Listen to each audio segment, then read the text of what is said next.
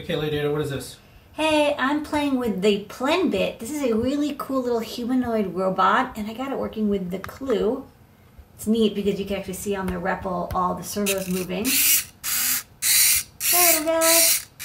So this was originally designed for the Microbit, but inside it's just got a PCA 9685, so I'm just controlling the servos directly.